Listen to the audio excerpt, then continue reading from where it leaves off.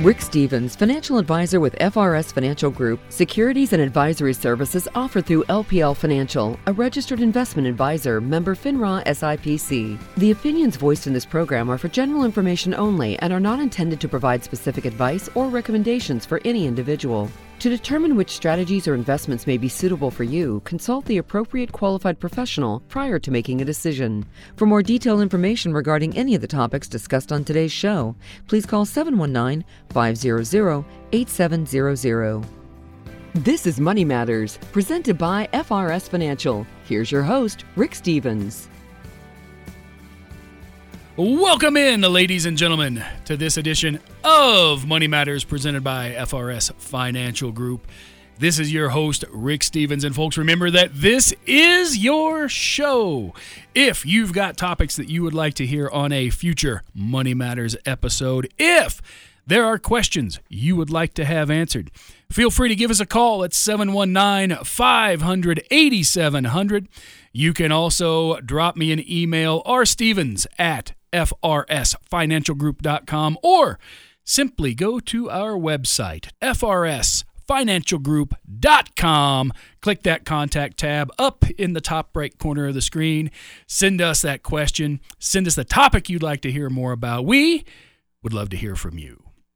Well, folks, this week we are into the new year here on Money Matters. I am joined, as always, by my guest host, co-host, whatever host we've got to go with these days, Andrew Rogers. Andrew, Happy New Year. Happy New Year. It's almost like you were questioning my eligibility there for a minute. I was trying to determine if you're eligible for coming out on the show, or if you've got to stay, like behind the scenes and just kind of, defend a little bit. Yeah, well, I mean, TJ's running up about 10 yards behind me, so I understand the confusion.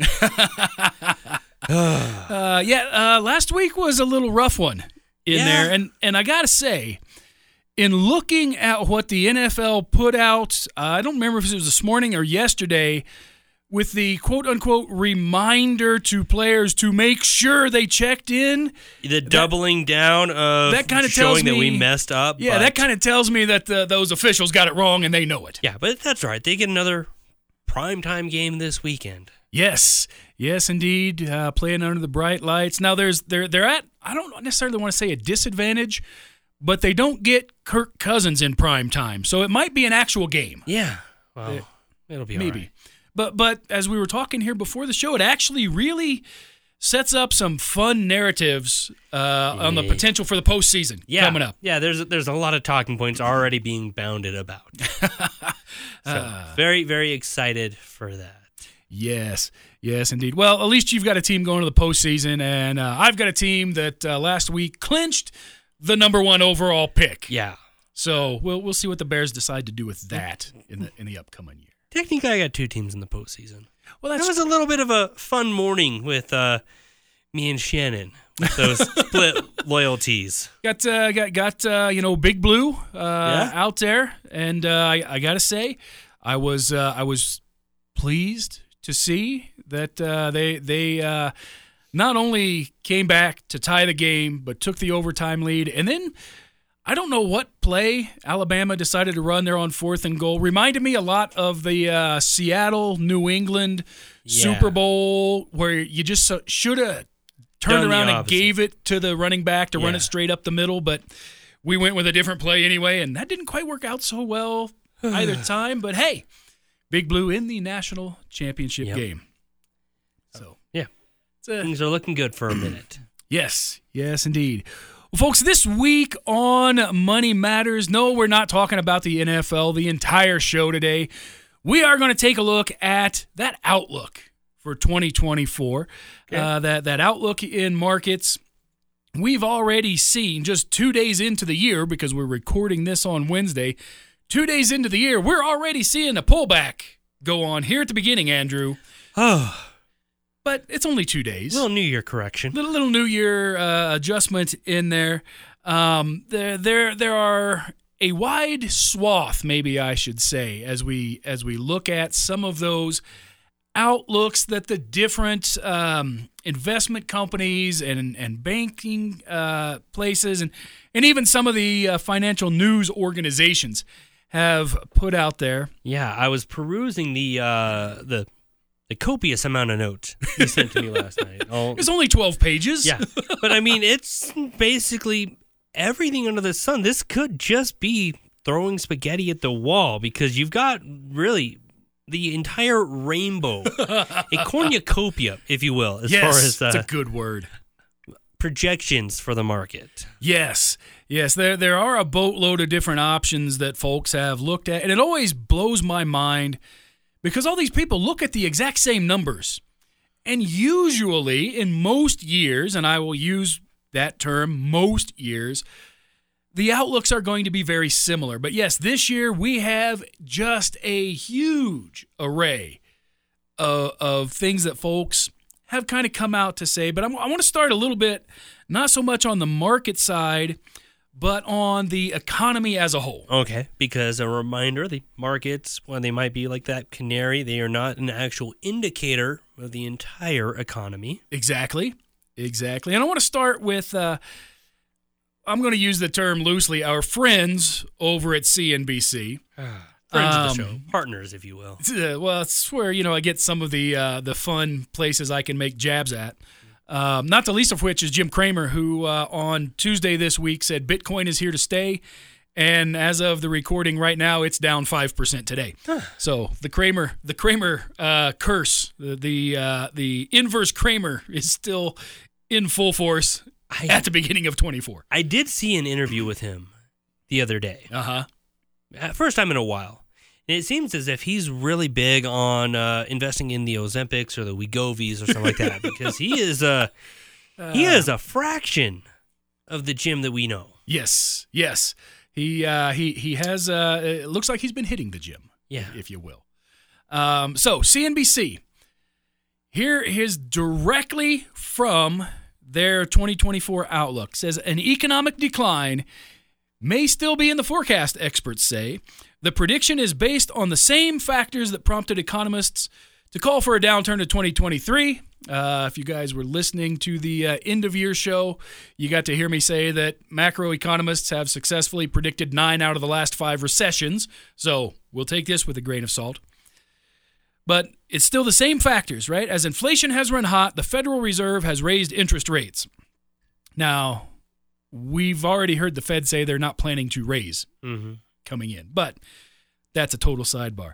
So here's my favorite part. Typically, that dynamic has triggered a recession, from CNBC now directly, defined as 2 consecutive quarters of negative gross domestic product growth. Wait, I thought we had a new definition of recession. I thought we did too, but apparently we're not in the middle of a midterm election this year. It's just a presidential election year, so we can go back to the old definition. But what about the jobs numbers? What about the jobs? I'm just saying. Apparently, according to CNBC, I don't have to go back now and apologize to all those students over the years whom I taught that definition of the recession to. All right. It's actually real. Well, we're on to a good start. Yes. We also get from Forbes. Okay. Right? Another financial industry sort of media piece. Forbes says this: despite the generally favorable leading indicators, the sharp increase in interest rates and reduction of money supply that we have had over the last 2 years should still trigger an economic slowdown. Now, they didn't say recession. They said slowdown. Yeah. They haven't caught up to the new definition yet. Right. Growth will be positive, but lower than the long-run average. Unemployment will probably rise by a little, but not go terribly high. Inflation will continue declining to about the 2% target set by the Federal Reserve. So the 2024 slowdown will probably not be recession, though that's a possibility. Well, it sounds like it's an awful lot like that bounded about soft landing that everyone was talking about. That's what I think Forbes is looking at in terms of the overall economy. And it also, Andrew, kind of underscores one of those things that we talked about on that year-end show of the market did well, but economically it doesn't feel good. Yeah. Right? We've seen it slow down, right? Seen it slow down. But we're going to get into the actual asset manager outlooks for the S&P 500. Okay, so far we have gone from full recession to the soft landing to... Now we're going to look at the markets. And I like to do this from the S&P 500 perspective because, again, 500 companies representing basically every sector in the U.S. economy. So you get kind of a look at that, even though it's not the economy as a whole. Yeah. Well, it's kind of that same mindset. The market isn't the economy at the whole. The S&P isn't the market as a whole, but it's a kind of good indicator that if it's up or down, the wider market probably is. Exactly. And I like to look at the S&P because the Dow, those are 30 stocks. Yeah. And they're industrial stocks. The NASDAQ, that is mostly technology. So two vastly different parts of the economy.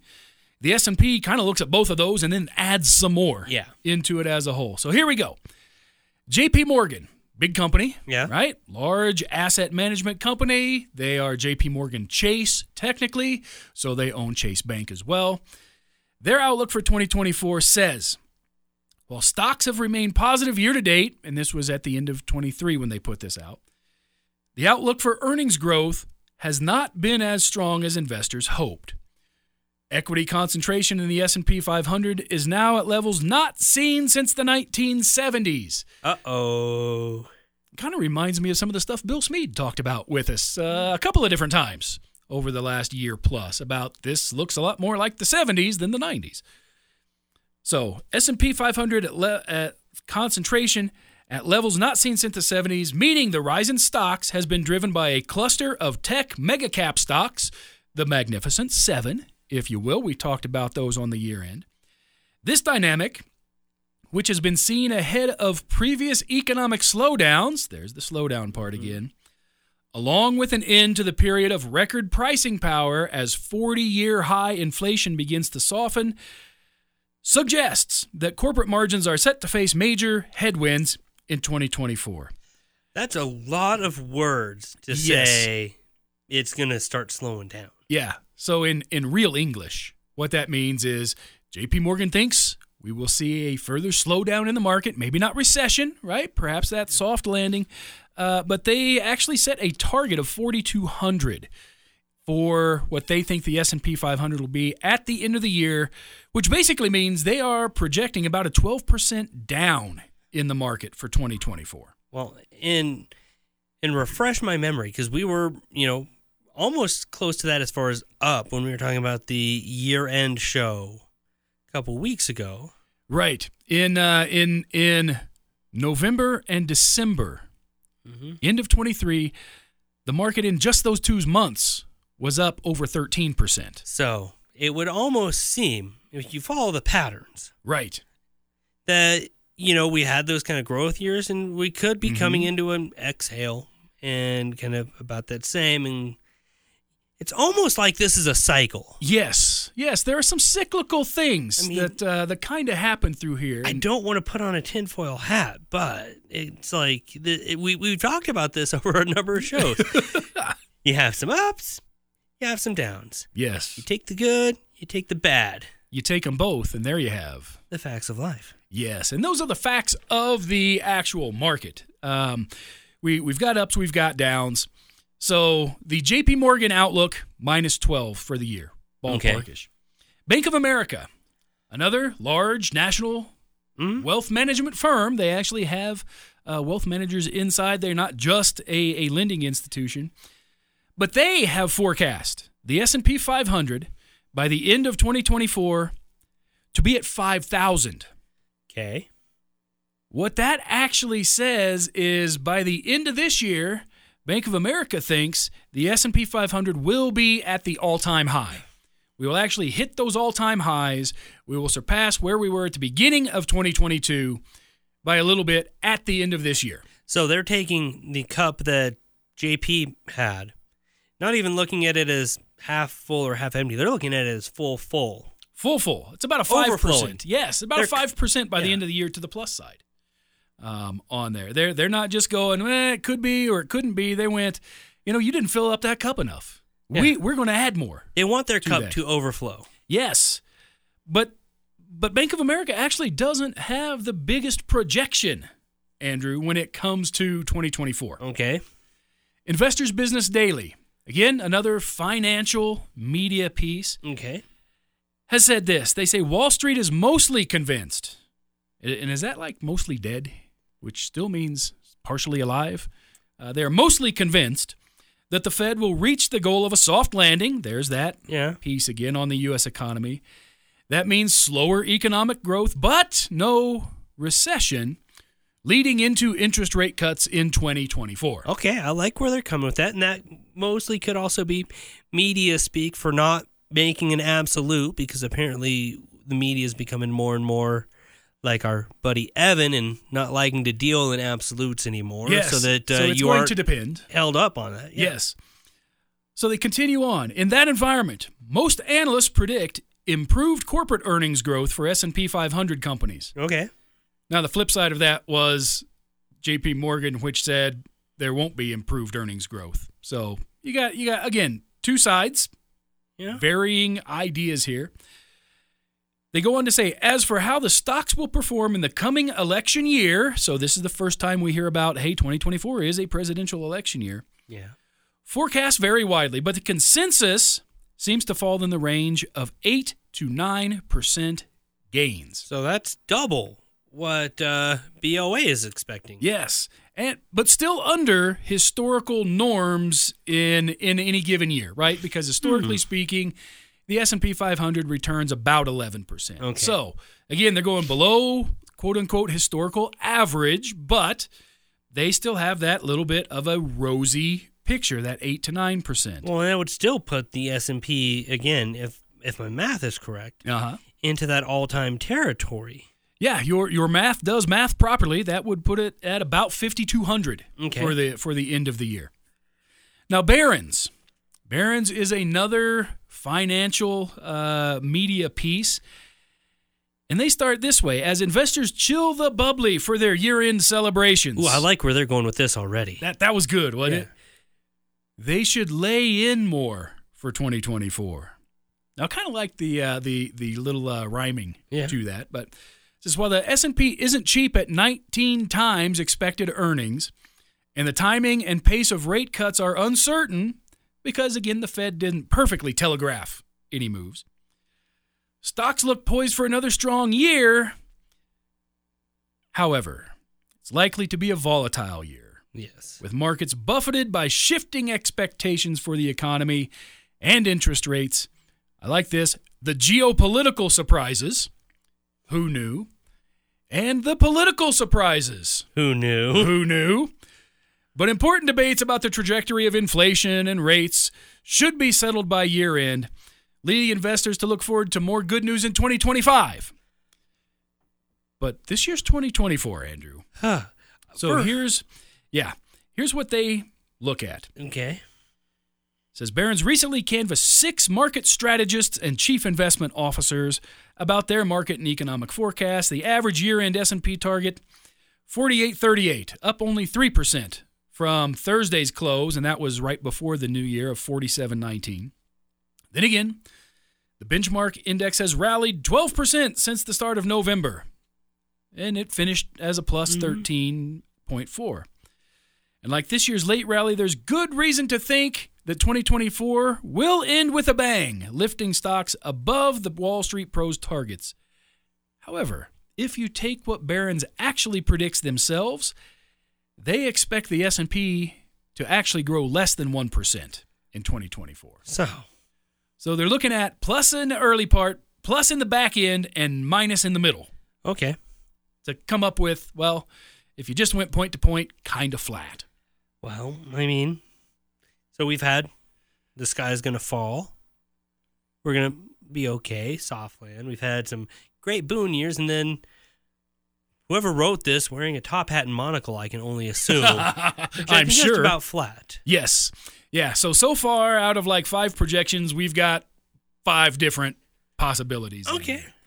A couple more before we come up on that break in the show. Merrill Lynch, right? Kind of a big investment firm here. The Bull. Has said the markets and economy have experienced a lot of disruption in the past few years. Okay. I feel like that's an understatement.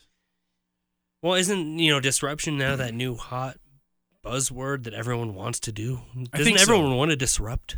This is what I keep hearing.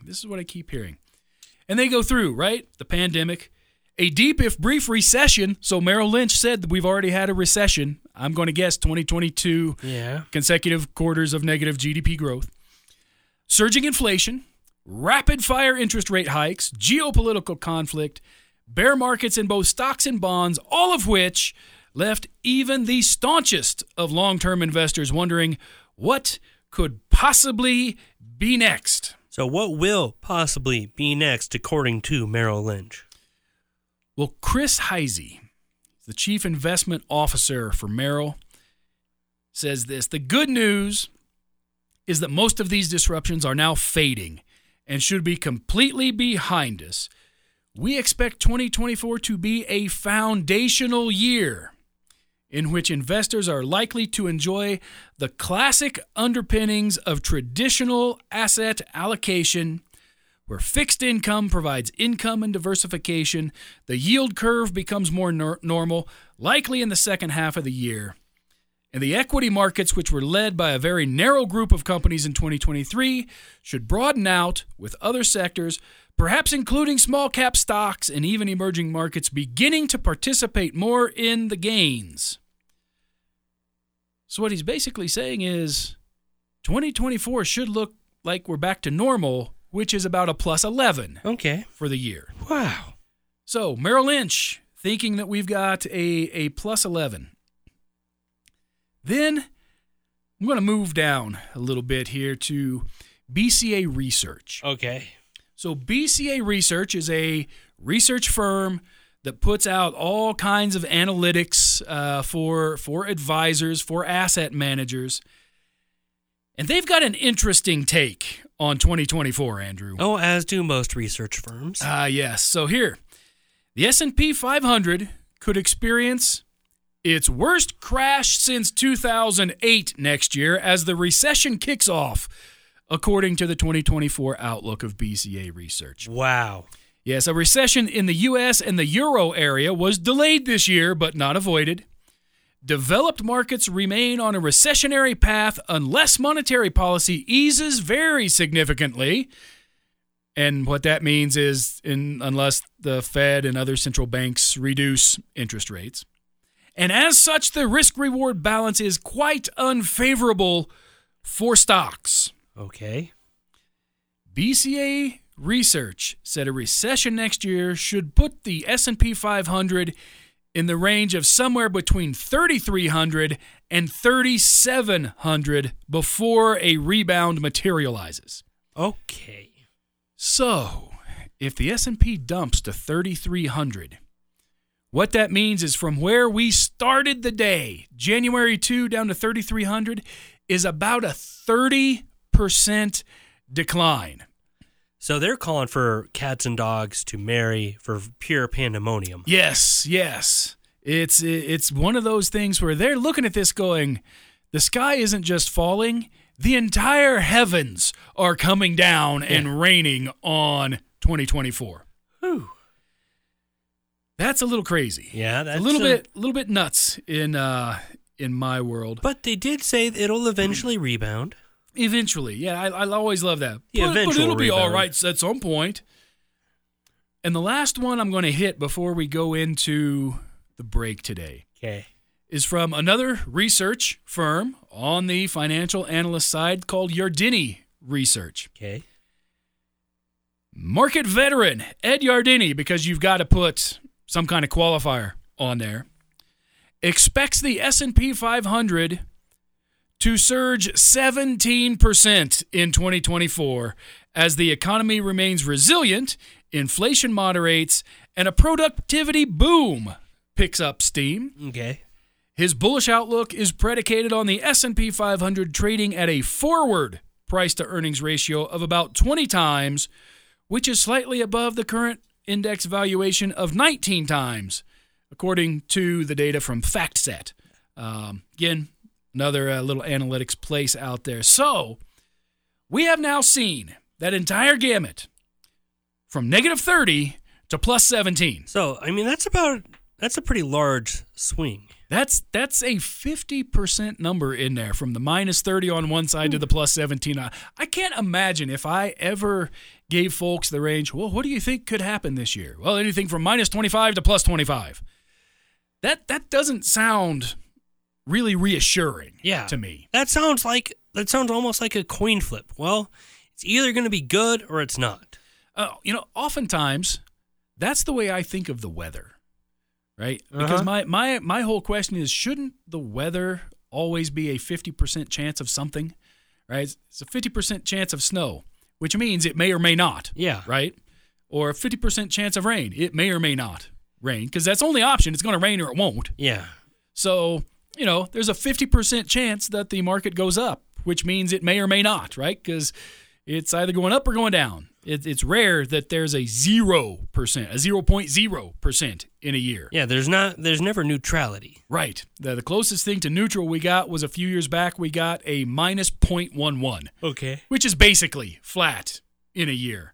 But that's about as close as you're going to get from January 1 to December 31 as there will ever be. Usually there is a plus, there is a minus, and it's at least a percentage in there.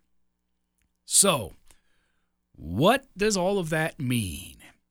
Well, what that means is the RBG for 2024, and that's the Rick's Best Guess.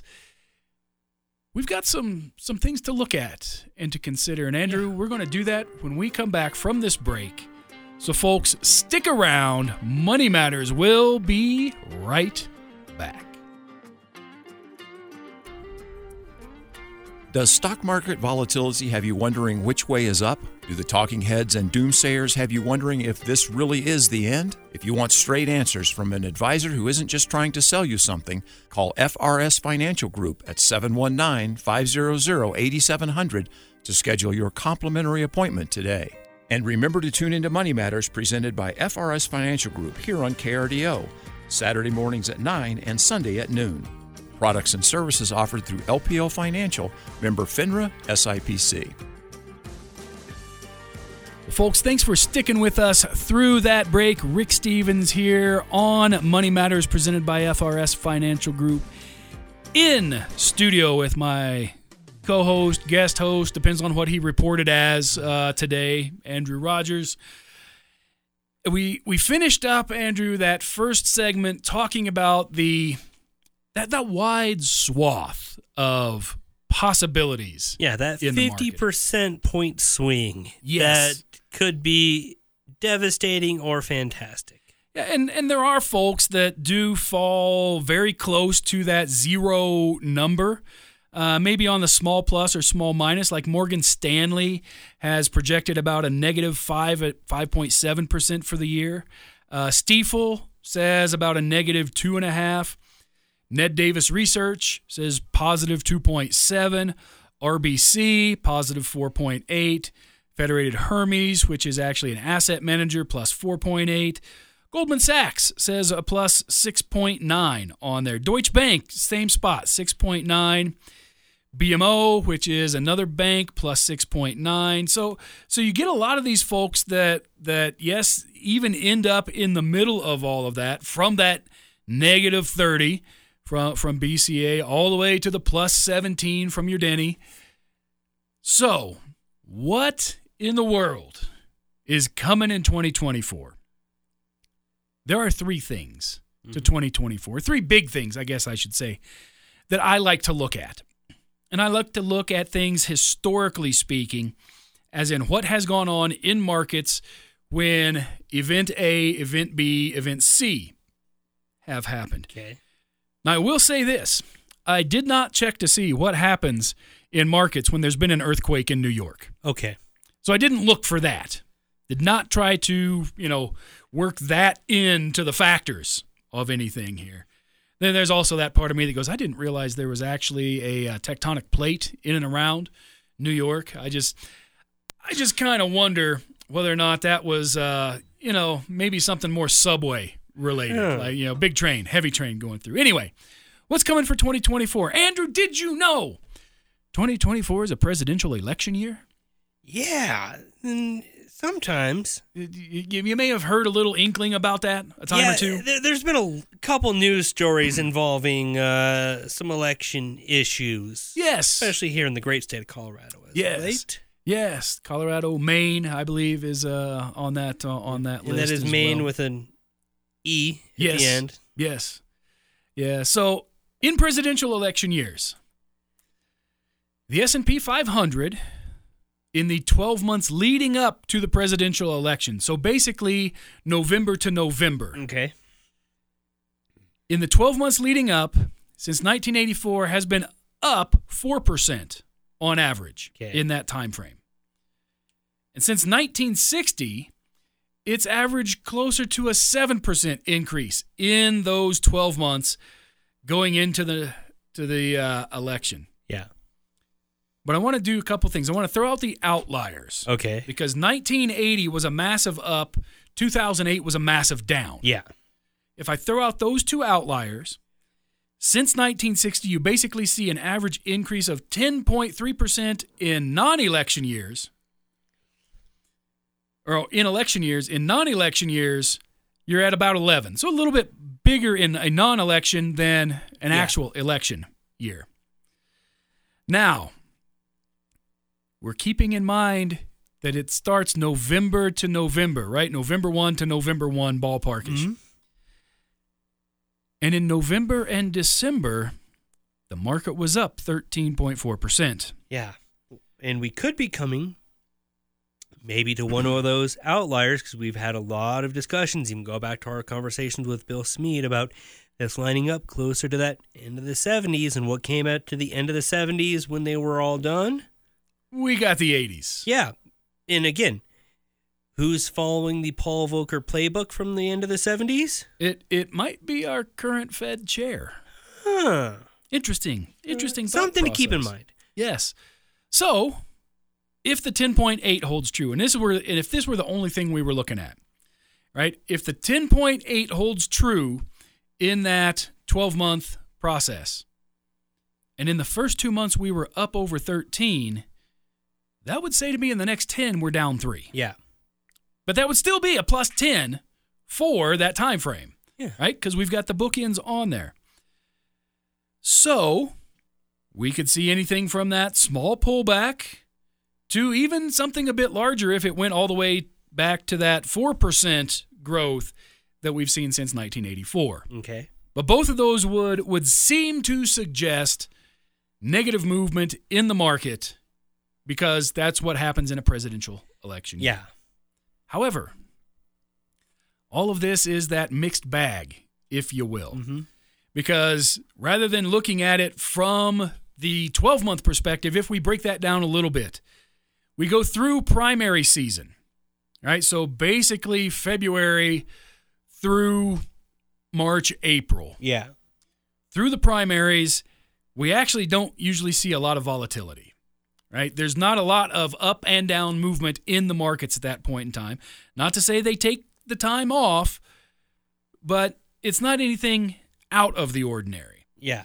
And if you want to check to see what's going on volatility-wise, the VIX, right, is an index put together by CBOE, which is the Chicago Board of Options Exchange, and it's an index that tracks volatility. Quote-unquote normal volatility is about 13. Coming into this week, the VIX was at about 12.5. Okay. So slightly under normal volatility, which is typical in a presidential election year. Yeah. Now here's that crazy part. The bulk of the run-up in markets during the 12 months before the election generally happens in the fourth quarter of the previous year. So if we go with October through December, we saw markets up 11.2. Yeah. Because October was a down month. Yeah. But November, December were very good. So in that last quarter, plus 11.2, almost 14 of that coming in November, December, that would suggest we've had that run-up that we're probably going to see before the elections. Once primary season gets into full swing, there are some downward trends at different times. Mm-hmm. Generally, through the Super Tuesday primaries at the beginning of March, but it's not a huge downward. It's about a negative 0.44. Yeah. Right? Not huge. Once we start to get a little clearer picture of who might actually be coming out as the forerunners, and then more campaign focus, and then concern about what that would mean to policy and to the different industries. I get that. That makes that tracks. Yes. Now, there's also some other things to consider in an election year. Maybe not before the election, but in the election year, so in 2024 as a whole. And what that typically says is that once the election is over, so the bulk of November plus December, the S&P averages a positive 1.3%, roughly, just under, each month. November, December, and it doesn't matter who wins. Mm-hmm. So what has happened is investors have been sort of holding their breath through most of the year. They exhale, okay, let's run it up the last 2 months. Yeah. Okay, somewhere in that, 2.5% to maybe 3% in the last 2 months of the year. Yeah, let's get in before any big policies come forward by January, February. Yep, exactly. Now, part of the problem, though, is that we've got a time in the market cycle from your conventions all the way up to the election. Mm-hmm. In that time frame, so basically the June, July through the end of October, we usually see about a negative 1.3, negative 1.27 to be precise, in there. But again, the doom and gloom, it's not an all-year thing. We get that 1.28 to the plus side November and December. And here's what the last 8 elections have given us in November, December. In 2020, we were plus 8.4 in the last 2 months. In 2016, plus 3.5. 2012, pretty flat, 0.6. 2008, that was a rough 2007 through 2009. Yeah. Last 2 months of 2008, we were minus 6.5. In 2004, we were plus 6.1. Now, 2000 is a little weird because I technically took from Election Day through the end of the year in 2000, but we all know we did not get a candidate named as a victor for like 3 weeks. Yeah. So it kind of takes November really out of it if we went there, but I looked at November, December. 2000, we were minus 6. But in 96, we were a plus 4, and in 92, we were a plus 5. So it's almost like a lot of those projections that will go up for a little bit, then we'll kind of have that second, third quarter kind of valley, but maybe come back on a high to end the year. Exactly. Because that's, not to steal a Marvel statement, that's what heroes do, but that's what markets do. Yeah. That's the way it works in a presidential election year. But now, is there any then, concern or built in with some of this that there could be maybe a little bit of additional election year tomfoolery? Say one of the big talking points was the economy, the cost of living, and then all of a sudden there happens to be some kind of maybe federal influx or some kind of intervention to help it look better on one side or the other moving up to November. Well, the consensus out there is that there will not necessarily be an economic stimulus per se. You're not getting money deposited into your accounts, but the Fed has actually kind of telegraphed that they're going to drop rates in 2024. Now, they're not going all the way to the bottom, but they are going to start pulling back from what happened during 22 and 23 with that sharp spike up. So we've got that expectation. Most folks believe this is going to happen in the second half of the year. Okay. Right? Not the first quarter, unlikely in the second, but probably somewhere in the third. Now, that actually does follow some of the typical patterns that the Fed has done, because the typical cycle, 8 to 18 months from the last hike, is when the first drop happens. Last hike was July. 8 months technically would be the beginning of the second quarter. 12 months gets us to the middle of the year, that June, July time frame. I can see that as maybe where they would be, because they have said higher for longer. Yeah.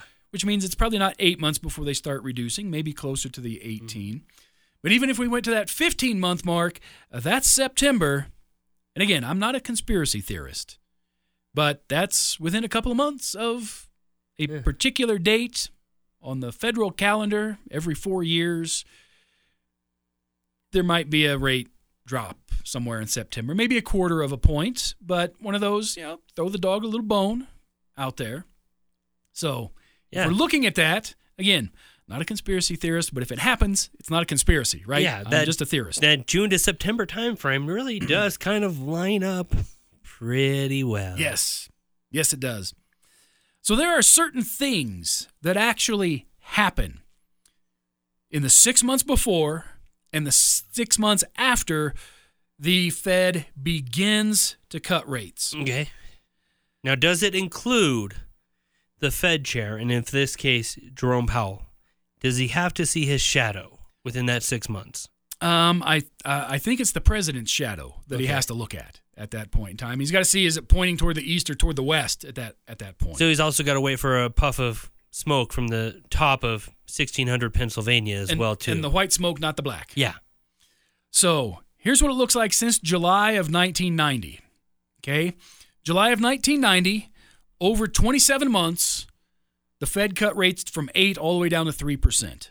Okay. Here's what the S&P did. In the 6 months before the pullback, it was a +7. And the 6 months after they started the pullback, it was a minus almost 13. Wow. Minus 12.7. 1995 was our next set of cuts. Rates went from 5.75 to 5.25 over 6 months, right? So it was lowered slowly over a 6-month period. 6 months before, market was up almost 19, 18.9. In the 6 months after the start, the market was up 12.6 in that time frame. You look to September of 98, rates went from 5.25 to 4.75 over 2 months. 6 months leading in, market was up +4. The 6 months afterward, the market was up over 22 in that. We move into this century, right? January of 2001. Over that year, Fed cut rates from 6 all the way down to 1.75. So it was a quick drop in there. 6 months before the pullback, markets were down 12.7. 6 months after, the markets were down an additional 3.7. Yeah. Well, there are some other extenuating circumstances globally around there. Maybe 1 or 2 going on there. Yeah.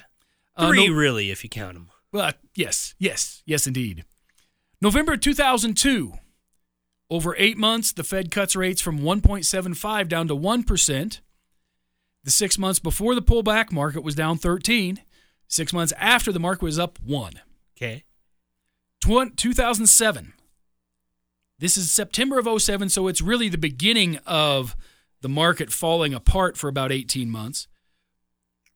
The Fed cut rates from 4.75 to 2 over a year. 6 months before, the market was up 5. The 6 months after, the market was down 13.6. But again, the wheels came off the cart. Yeah, that's where Bear Stearns fell apart, Lehman Brothers fell apart, and the federal government said, we're actually not going to save you guys. Yeah. We're just going to let it fall apart. Move forward to 2008, October. Rates get cut from 2% down to 0.25% over 2 months. And again, we're still smack in the middle of that total collapse of the financial sector, if you will. 6 months before, we were minus 27. The 6 months after, we were minus 18. I will tell you, in my overall calculations, I throw those two numbers out. Yeah. Because that is an absolute anomaly in there. August 2019, last time that we saw rates cut. 3 months, went from 2.25 to 1.5. In the 6 months before, we saw a +10. 6 months afterwards, we saw a +8. Okay. So, in the 8 times that rates were cut in the last 30 years, 6 months before the cuts, the S&P performed better than the 6 months following the cuts half the time. Yeah. So, again, we're at kind of a coin toss here as to what could happen. So is you're it better saying before or better after? It could be either or. It could be either or. And in fact, the numbers actually bear that out because if you look at what the actual average performance was, totally discounting 2008. So pull the 2008 out. 6 months prior, the market was down on average 0.9%. Okay. 6 months after the rate cuts, the market is down an average of 0.65%. Okay. A little movement down on both sides of the cuts. Yeah. Which, if that happens somewhere between July and September, that kind of lines up with what goes on in a market during a presidential election year. A little bit down before, a little bit down afterwards. Yeah. And then big come up after that. Yep. Then the last piece of this that I want to look at here, Andrew, because 2023 was very nice in markets. Okay. And by very nice, I mean very nice. Because the Dow was up over 13, the S&P was up over 24, and the NASDAQ was up over 44. Okay. Really nice years in there. They had to be because everything else was up that same percentage. True. There's some price increases that were going on. Now, in taking this back in my lifetime, because I'm an old guy, Okay. Andrew, there have been a number of 20% plus climbs in my lifetime in those last 50 years. The markets in a year after a 20% climb sees an average of a plus 5%. Okay. 1975 was beautiful. We saw a 31 in 75, and in 76 we saw a plus 19. Okay. We come to 1980. 1980 there was a plus 25, but 1981 not so good, minus 9.7. 85 we had a plus 25, 86 a plus 14.5. 89 a plus 27, 1990 a minus 6.5. 91 was a plus 26, 92 a plus 4.5. Then we get this weird amalgam from 95 through 2002 because we went up 34 in 95, up 20 in 96, up 31 in 97, up 26 in 98, up 19.5 in 99, and then the dot-com bubble burst. Yeah. Then the little yodeler comes off the cliff. Yes. And 2000 was a minus 10, 2001 a minus 13, and 2002 a minus 23. So, If you average that whole period, though, it's a plus 6, Yeah. which is kind of in line. 2003 was a 26. 2024 saw basically a 9, or 2004. 2009 saw a 23. 2010 saw a 12.7. 2013 saw a 29.6. 2014, 11.4. 2009 and 18 or 28.8. 2020 a 16.3. 2021 saw a 26.9, and we all remember what happened in 22 with a minus 19. yeah. So again, if I throw out that kind of 95 through 2002 conglomerate of stuff, we typically see a plus 5.19. So much closer to that, a little bit to the positive side, but maybe not too far out. So then the question becomes, what the heck does all of that mean? That's where the RBG comes in. Okay. That's the Rick's Best Guess.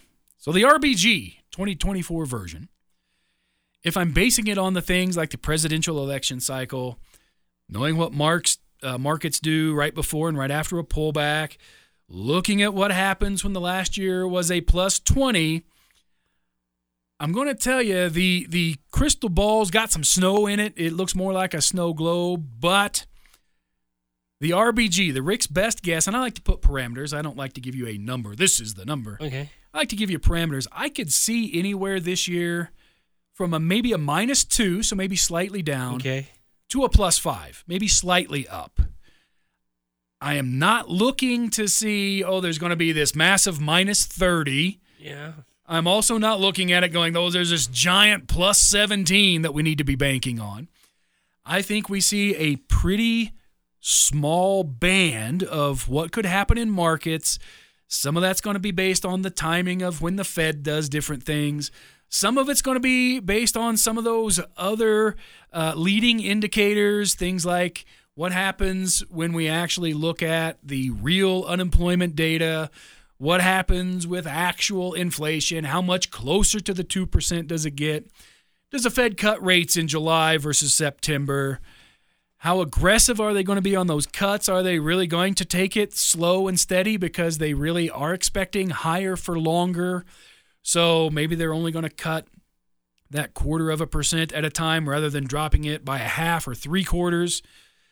Now, with that, I will say 2023 was a surprise to me. Yeah. Because sort of that RBG coming in, my guess was, maybe 12, 15 at the high end, and we got up into the 20s in the S&P. So that is a surprise. Yeah. But a good surprise. So, 2024, would it surprise me to see returns that were slightly more negative than that -2? It wouldn't surprise me if it were down to maybe a -5, so like a minus single digit on there, but not a high single digit. All the way down to a -5 wouldn't surprise me. And if, on the plus side, if it were slightly higher, it wouldn't surprise me either, but that would be slightly higher, like into the high single digits, maybe an 8 or a 9. Yeah. I don't think that 2024 is going to be at that normal 11% to the plus side. I also don't think it's going to be way off. We're not going to see like a -30. Yeah. I'm pretty sure BCA is wrong on that -30 call that they're making. And if they're not, we've got a lot more issues than the market just pulling back. Yeah, there's going to be a lot of big things going on there. Yeah. So that's kind of that overall RBG Rick's perspective on 2024 on the markets. I would expect some low single digits one way or the other. Double digits, either direction, would actually shock me. Yeah. With all of that said, what that means is, and I've read this a number of different places, what they have, a number of places have said is that the 60-40 is back. Now, what that means is a well-diversified portfolio that consists of 60% equities, 40% fixed income, and spreading both of those over a variety of different sectors in order to be well-diversified. Because, for the last 2 years, 60-40 was out, and that's no good anymore. And we can't just look at those years as anomalies. We have to look at that as, oh my goodness, the sky's falling, or oh my goodness, look at what it could have been, rather than taking the long-term perspective, Andrew. Well, and that's the big thing, is that this is a long-term game. This isn't, the day trading. This isn't just a get rich quick. But it's talking about getting back to normal. Yes. Does this mean that our yields will finally not be inverted? That is what most of the analysts are expecting to happen, if not by mid-2024, certainly by the end of 2024.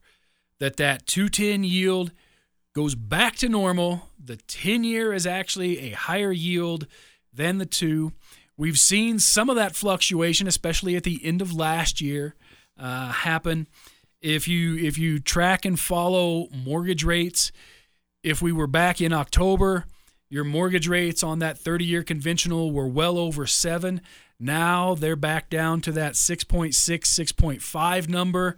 So they have started to pull back again, which, we might have to do a future show with a particular gentleman to come in once in a while, but we can at least the armchair professor, the armchair professor, but we can at least give him a hard time for not winning the fantasy football league this year. I don't really know if I have a leg to stand on. Oh, sure you do. I think I finished just above you. That's all right, because I sold out for that number 1 pick just like my Bears did. Yeah. So I have a strategy to this. Part of that strategy was to get as much from Kyle as I possibly could through the year, and Rich as well. I figure I also, based on what I gave to Rich, I deserve some sort of a share of the trophy, like a sub mention, right? You can actually sub tweet me on that. But it actually should mean, right, basic supply and demand, as the cost of money goes down, more buyers for homes start to enter the system again. And while in 2023 we saw a slight pullback on some of the pricing, and we saw some of that, getting those buyer incentives back out there, we may see that turn around and go away again in 24 and 25. So what you're saying is that we might have some normalization come back. Yeah, it might get back to kind of normal, which, based on what we've dealt with in 2020 and 21 and 22 and quite frankly 23, I would venture to say it might be welcome to have that happen. Yeah. Just kind of throwing that piece out there. So that's that overall look on the year. We've got those folks who, yes, we've got those wide analyst swings in there, all the way from, the folks at BCA saying we could see that negative 30. Flip side is the Yardeni folks. Hey, it could be a plus 17. We've got all kinds of stuff in the middle, and even at that, it doesn't actually matter which asset manager you look at.